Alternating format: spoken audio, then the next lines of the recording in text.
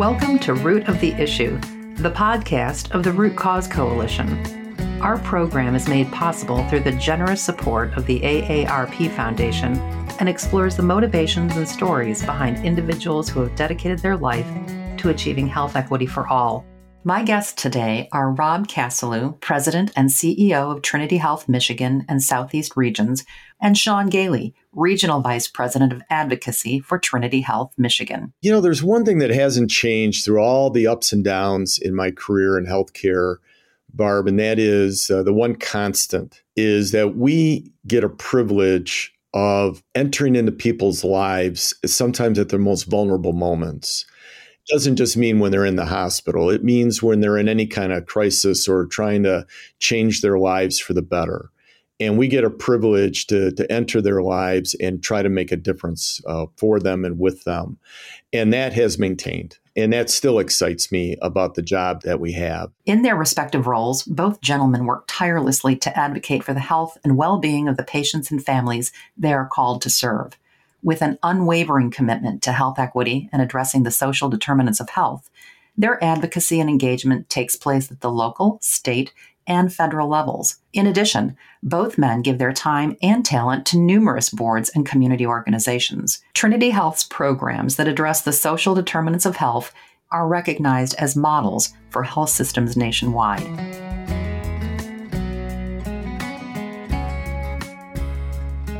Rob and Sean, I am so delighted to welcome you to Root of the Issue today. Have been looking forward to this conversation.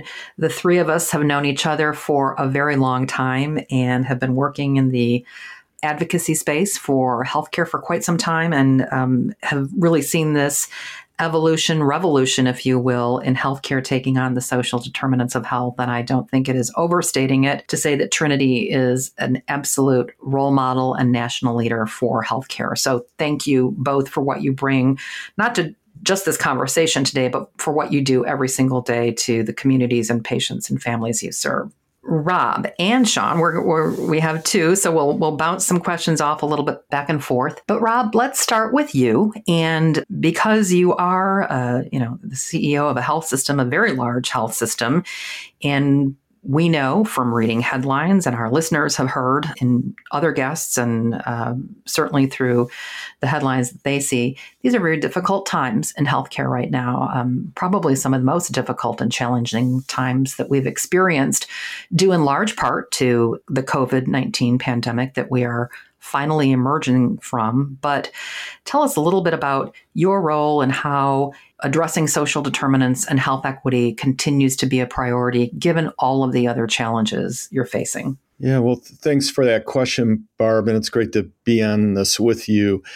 So we don't have to go through the trials right now that all the health systems are facing, but we know that we're in that perfect storm of emerging very slowly with activity out of the pandemic combined with unprecedented inflation of labor and other costs. So we're a little upside down on that. But having said that, I would say that Trinity, even through the beginnings of the pandemic all the way to this day, has protected our community health and well-being expenditures and investments. We haven't cut any of those. In fact, in many cases, we've expanded those, even though we've seen stresses in other parts of our normal operations.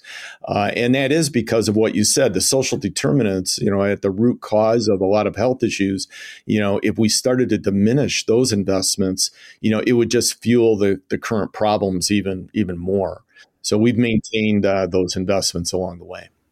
Well, I appreciate the fact that you have, because I think, as you know, from my background in healthcare, almost 4 decades, these are challenging times. And there have been many, many health systems and executives like yourself who have stepped forward and says, this is the right thing to do. As I've said to you, I so often hearken back to our first national summit when you were speaking and talking about how once you realize the issues in the community, you said, not on my watch are we going to ignore these. And that is such a huge step and a wonderful step for you to have taken.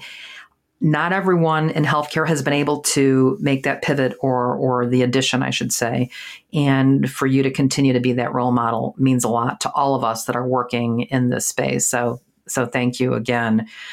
Sean, let me ask you from an advocacy standpoint, because you're one of the individuals that delivers the messages and tries to share with lawmakers at, state and federal and even local levels, the need for healthcare. And with so many needs, how do you also include this need for addressing health equity and the social determinants in your messaging? So thankfully, we're grateful that we've got a leader like Rob who has made this a priority for our health system.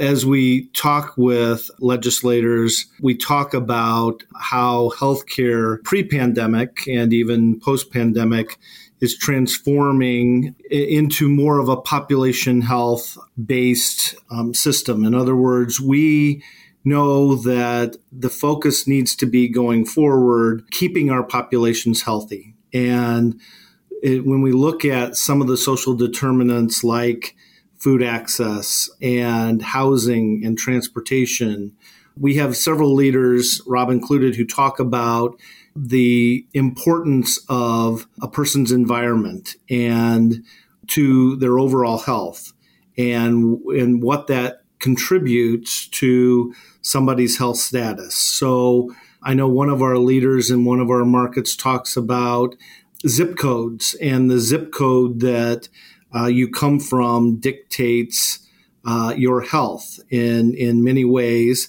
And a lot of that can be traced back to some of the social determinants, whether you have transportation, whether you have access to good food, whether you have adequate housing. And so when we talk to legislators, we talk about the importance of keeping people out of the hospital and keeping people healthy.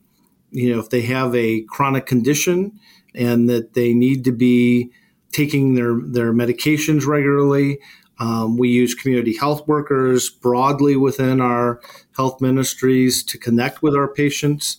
And we know that so much of their overall health condition is dictated by, again, their environment.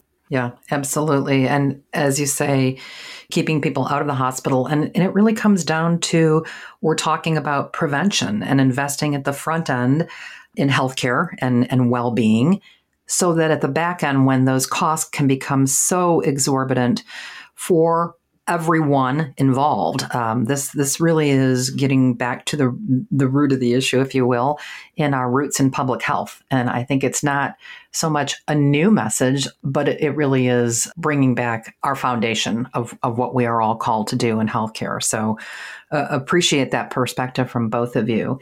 And Sean, you mentioned, addressing nutrition security and transportation, isolation. Of course, all of those issues, as you both know, are issues that we take very, very seriously and continue to address in a variety of ways at the Root Cause Coalition.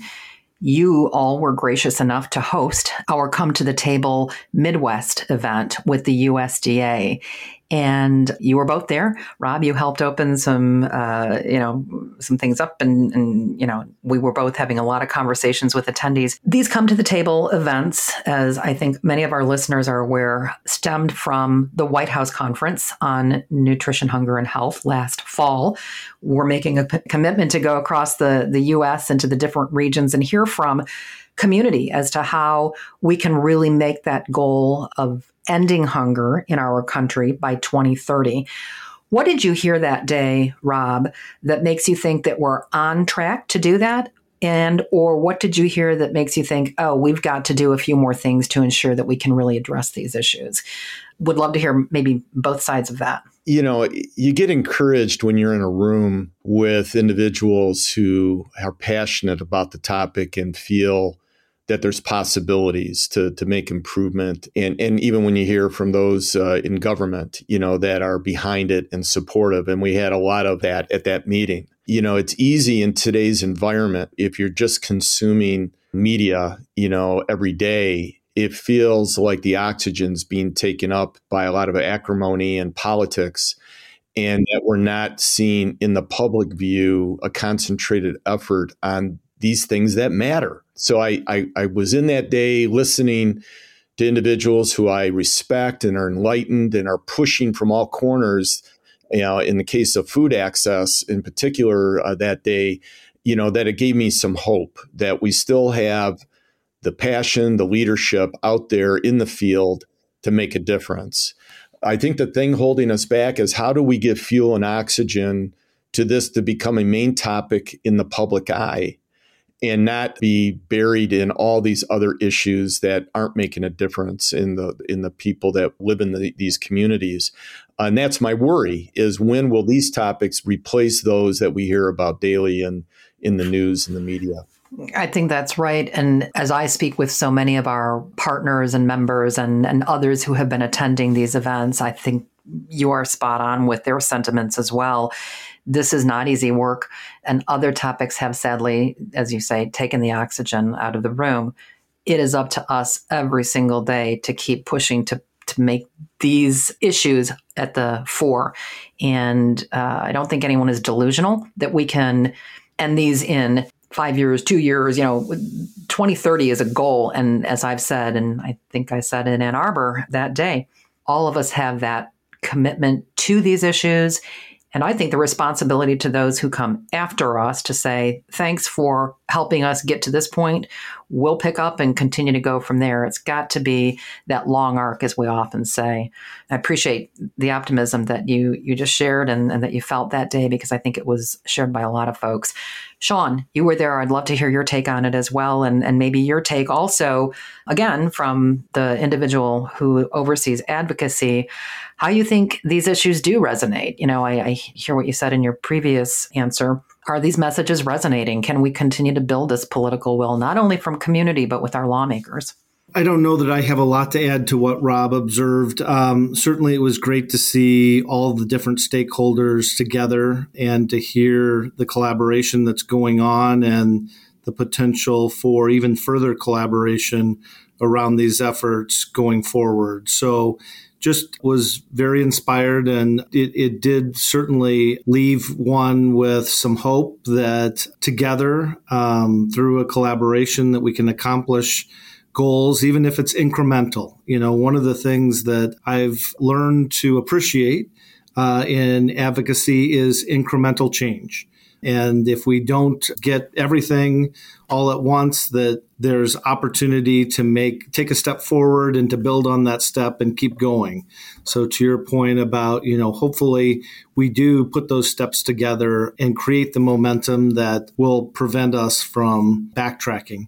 As far as whether I think that most of my effort is at the state level, I do a little bit of work with our congressional delegation, but Rob also has a lot of those personal relationships. But at the state level, I think my sense is we probably have a more receptive audience because of the political makeup and dynamic that's occurred.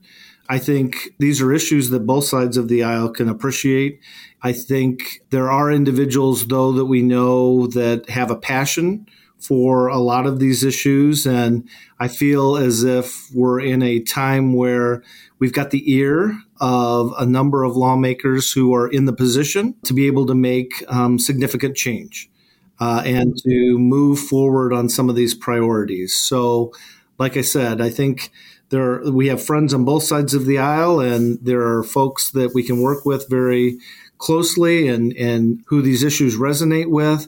But it just feels as if we've got folks who really are passionate about some of this work in the right positions. Agree. I appreciate that. And I would also underscore we do have friends on both sides of the aisle. And I have not met anyone in my work all these years who thinks it's okay for seniors to have to make some of the very difficult decisions they are forced to make on basic necessities, whether it's the rent or the food or prescriptions. I don't know anyone who thinks it's okay for children to be hungry. We're maybe not all in agreement on exactly the solution, but we're in agreement that much needs to be done. And so going back to Rob's comment about making sure we take more of the oxygen and continuing to push forward, I think there are more allies in these discussions than probably sometimes meets the eye or ear. So thank you both for that. Let's pivot just a little bit.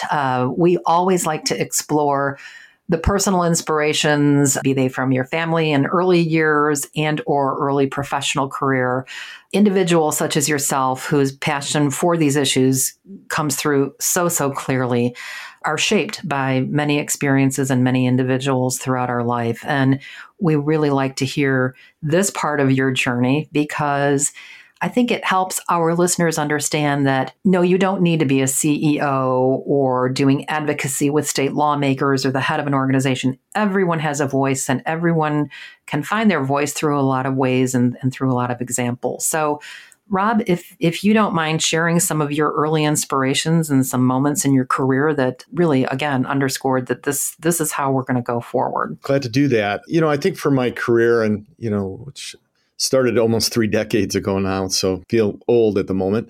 I realized pretty quickly, having gone from the auto industry in my earliest career to healthcare, that in healthcare, we often sell a product people don't want to buy. And unlike a lot of other industries that sell products that people enjoy and buy, we're one that people generally need.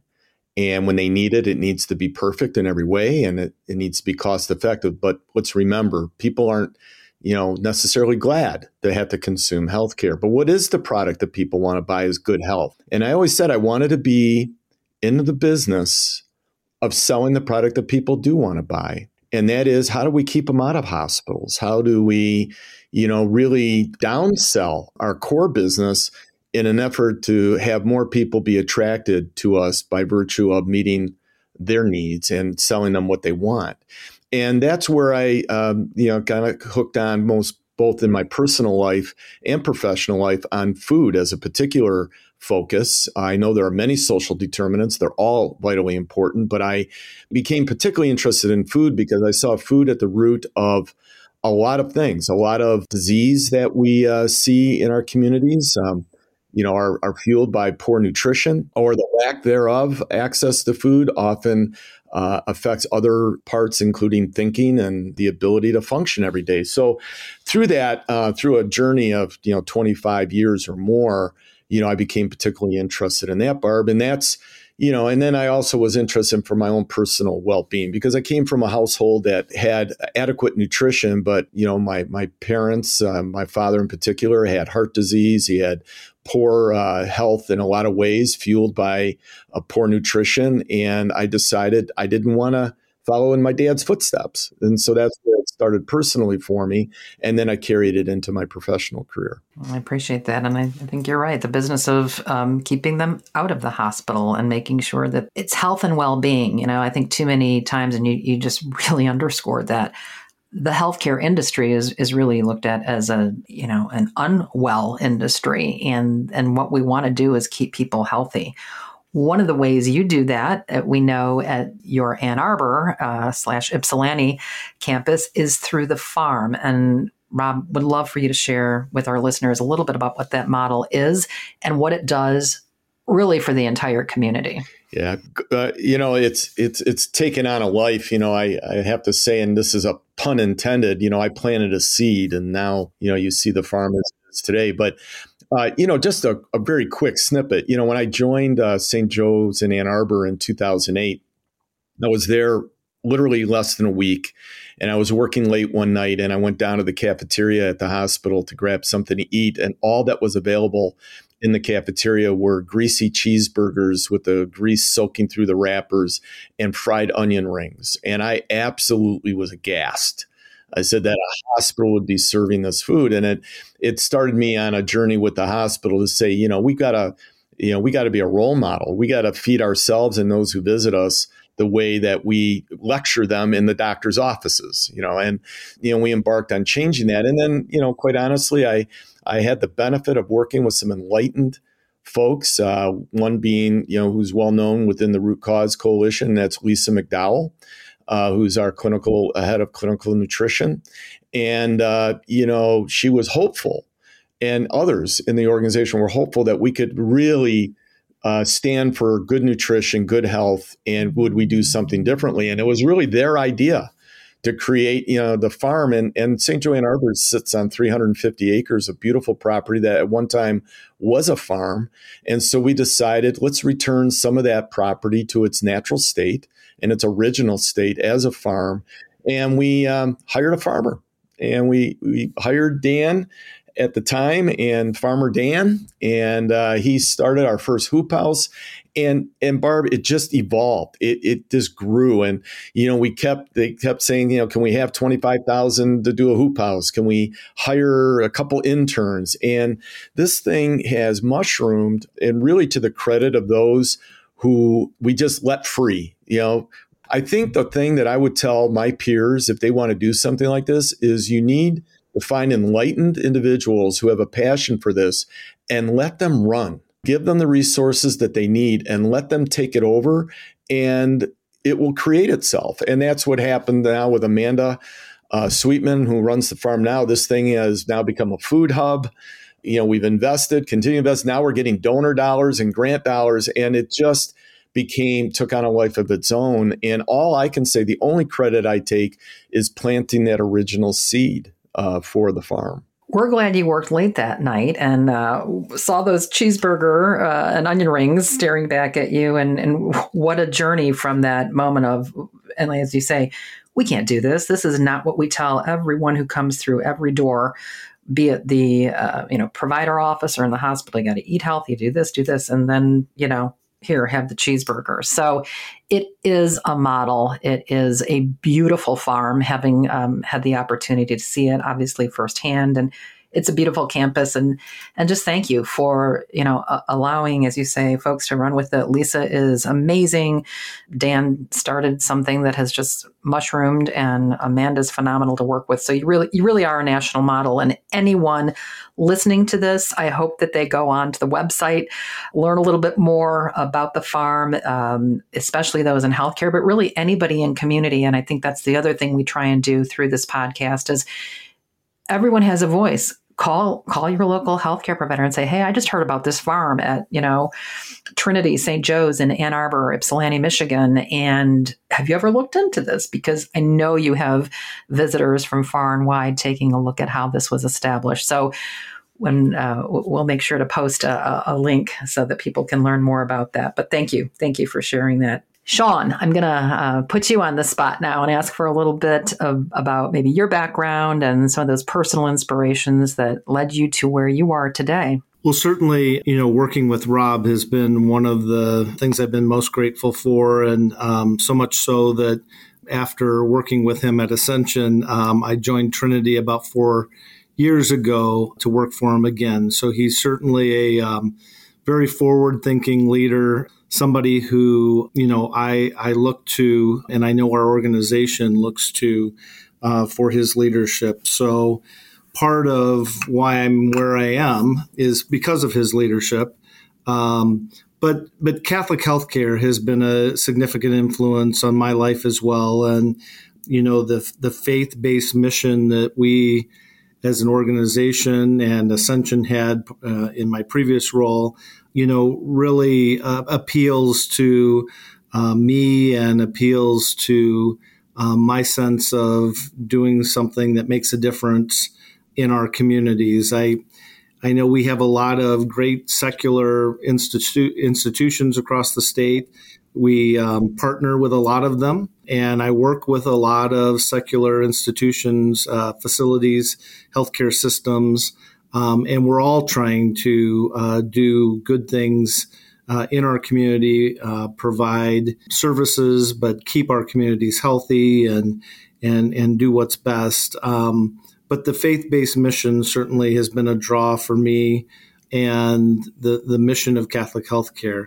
Some of the personal experiences around access to food and community, I guess, might be reflected in some of the work I've done with the Greater Lansing Food Bank, or even through my parish where we do holiday dinners, community dinners, and invite individuals who have some challenges with access to food or other issues in their environment, and just the community that provides and that food provides to individuals who might be socially isolated or might have other challenges beyond just access to good nutrition has kind of influenced my personal life and also why I'm passionate about some of this work as well. Thank you for sharing, both of you. With that as our background, to maybe move on to the next section then. We're living in a time that I think everyone knows feels very divided. And Rob, you've already alluded to it. And, sometimes and oftentimes, I think those on the far ends are the ones who suck out that oxygen. And I think many people know that the best compromises come from discussion and meeting a little bit halfway. How do you encourage others to continue in this space when it's such a difficult time right now, given all the different challenges that we're facing as a society?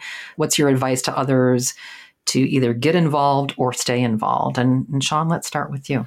It is a divisive time, and there is a lot of civil discourse and a lot of acrimony in the world that I work in and that Rob is also very involved in. But there are good people in positions that can make a difference. And despite what we see and hear on the news every day, that can create a lot of cynicism on the part of a lot of people regarding our political process, for example, or politicians or the public policy world that we work in. What goes unreported is a lot of the good things and good public policy that does get done and the bipartisanship that still occurs. I'll admit that over the course of my career, I've gotten more cynical. And, I remember a time when that bipartisanship was much more prevalent, but you still see it. And I think we have an obligation to continue to participate in the process, to reward those elected officials who are doing the right thing, to pay attention to what's going on in Lansing and Washington, D.C., and to not retreat into our own backyard, if you will, or, retreat from the process because it can be frustrating. It's hard work. And I'm grateful that we have leadership within the organization who recognizes the importance of the work that's done in Lansing and DC and personally invests in that work. Excellent. Well, I appreciate both of you sharing that. I think that the inspiration to stay engaged and to bring others to these issues is so, so critical. Rob, let me ask you the same question, and perhaps from the way you have conversations with other CEOs who, as you acknowledged and we acknowledged at the top of this conversation, these are very challenging times for a lot of reasons in healthcare. And so for those who maybe haven't taken that that step and become fully engaged and see that connection of addressing the social determinants of health as to how it will affect health outcomes, what do you say to your colleagues, your peers, to get them engaged in this space?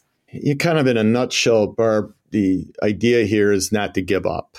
There are times where it's frustrating that you don't feel like you're getting people's attention on the important issues because they're bogged down in whatever they're mired in. But Sean said something that I firmly believe. There are a lot that work in our political systems in the state and federal government that are enlightened, that they do care, that they do want to make a difference. And I think the current dynamics are really as a result of what I'm going to say, vocal minorities, of people that are disrupting the conversations that we want to have. And I think the advice I give myself at times is don't get down, stay the course, keep the conversation going, because these are the conversations that matter. And if we give up on those, then we are assured of failure. And so we need to, have the energy and the resilience to maintain and put the spotlight on the issues that are affecting the masses. And the social determinants are among that, the health of our health systems and all the other issues that we deal with that are programmatic and vitally important to health systems as we go through the changes that we're going through. So, there are days, I will tell you, I'm just kind of like, why am I bothering trying to talk to this individual? Yet I know that, the job that Sean and I and others have is that we have to keep having those conversations and trying to influence policy. I agree. And I applaud you for that honesty. And, there are days, but there's work to be done. And I think that's what gets us up every single day. So we're coming toward the end of our conversation. We always like to end on upbeat notes. And I don't think we've really been brought down. That you're both very inspirational leaders. I know that so many in the industry look to you. Let me ask a two-part question. What excites you the most? And then what motivates you? And it might be the same thing, but Rob, let's start with you. And then Sean, you can pick it up right after Rob. Same question. So what excites you the most? What motivates you? There's one thing that hasn't changed through all the ups and downs in my career in healthcare, Barb, and that is the one constant is that we get a privilege of entering into people's lives sometimes at their most vulnerable moments. Doesn't just mean when they're in the hospital. It means when they're in any kind of crisis or trying to change their lives for the better. And we get a privilege to enter their lives and try to make a difference for them and with them. And that has maintained. And that still excites me about the job that we have. And it motivates me. The best part of my job is when I'm in one of our facilities, whether it's an inpatient clinic or outpatient clinic, and I see the faces of those we serve. And I see sometimes the look of concern in their eyes as they're walking in a big, scary place. And I realize that they are depending on us.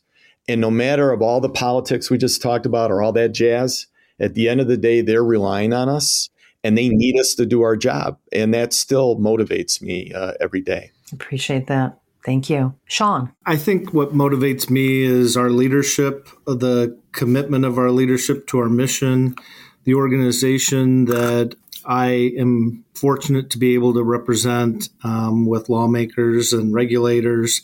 I'll tell you that I've never gone home in any way feeling as if I've compromised my values or, that I'm working for an organization that's not mission-based and trying to do its very best to serve the communities that we're part of. Motivation, Rob mentioned being in our hospitals, just interacting with clinicians and other leadership, and to see their passion, to see their dedication.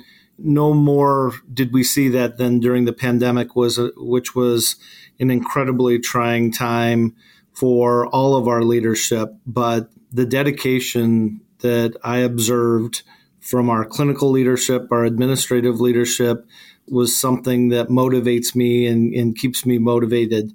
My observation is that there continues to be a lot of longevity in the careers of a lot of the leaders and employees and staff of our hospitals. And when I hear of somebody, who's been here for 30 or 40 years, it really makes you feel like, when we're out there talking on behalf of the organization or taking positions or trying to advance a policy, it gives you some additional strength and some additional endurance to work your way through some of the challenges that we have on a daily basis. When you think of the kinds of challenges that our clinical leaders and administrators have to navigate through every day. So those are the things that motivate me. I appreciate that. I appreciate both of your answers. And that takes us to our final question.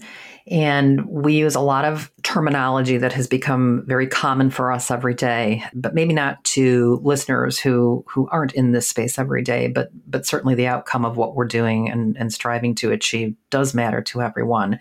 So when asked how you define or explain health equity, what would your answer be? And Sean, let's start with you. I think ensuring that no matter where you come from, no matter where you are, no matter your health status, no matter your individual circumstances, that we strive to deliver the same services, high quality services to everyone, no matter who you are, what your circumstances are, where in life you find yourself, that there's equity in the services we offer, the experience that we provide, both on an inpatient basis and an outpatient basis and in our communities, that we're ensuring adequate access for everyone. Thank you. Rob. Yeah, when I think about equity I think about terms like fairness and injustice, but when I really, really think hard about it, it's a recognition, equity is that we don't all start from the same place, and that we have to acknowledge and make adjustments sometimes for imbalances. And that's where the social determinants come in, Barb, because we know that some folks face different health conditions because they don't come and face the same circumstances. So when I think about equity, it is trying to recognize those differences and trying to provide for those imbalances, so that if someone does have trouble with getting somewhere or with housing or with food access, that we create a fair and just system so that we can treat everyone with equity and get them to a different place together. And that's the way I kind of look at it. Well, I appreciate that perspective from both of you. Sean and Rob, you truly are leaders. You are mentors. You have certainly mentored me, whether you know it or not, throughout the course of working together over a few decades now. And like you said earlier, Rob, it's amazing how quick time flies. But you really are health equity champions.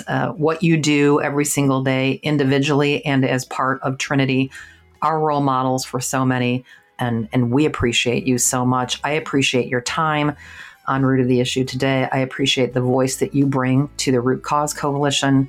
We appreciate you availing your resources, your staff, who all share this common mission and vision and goal that you've shared with our listeners today. So on behalf of all of us at Root Cause Coalition, thank you for what you do.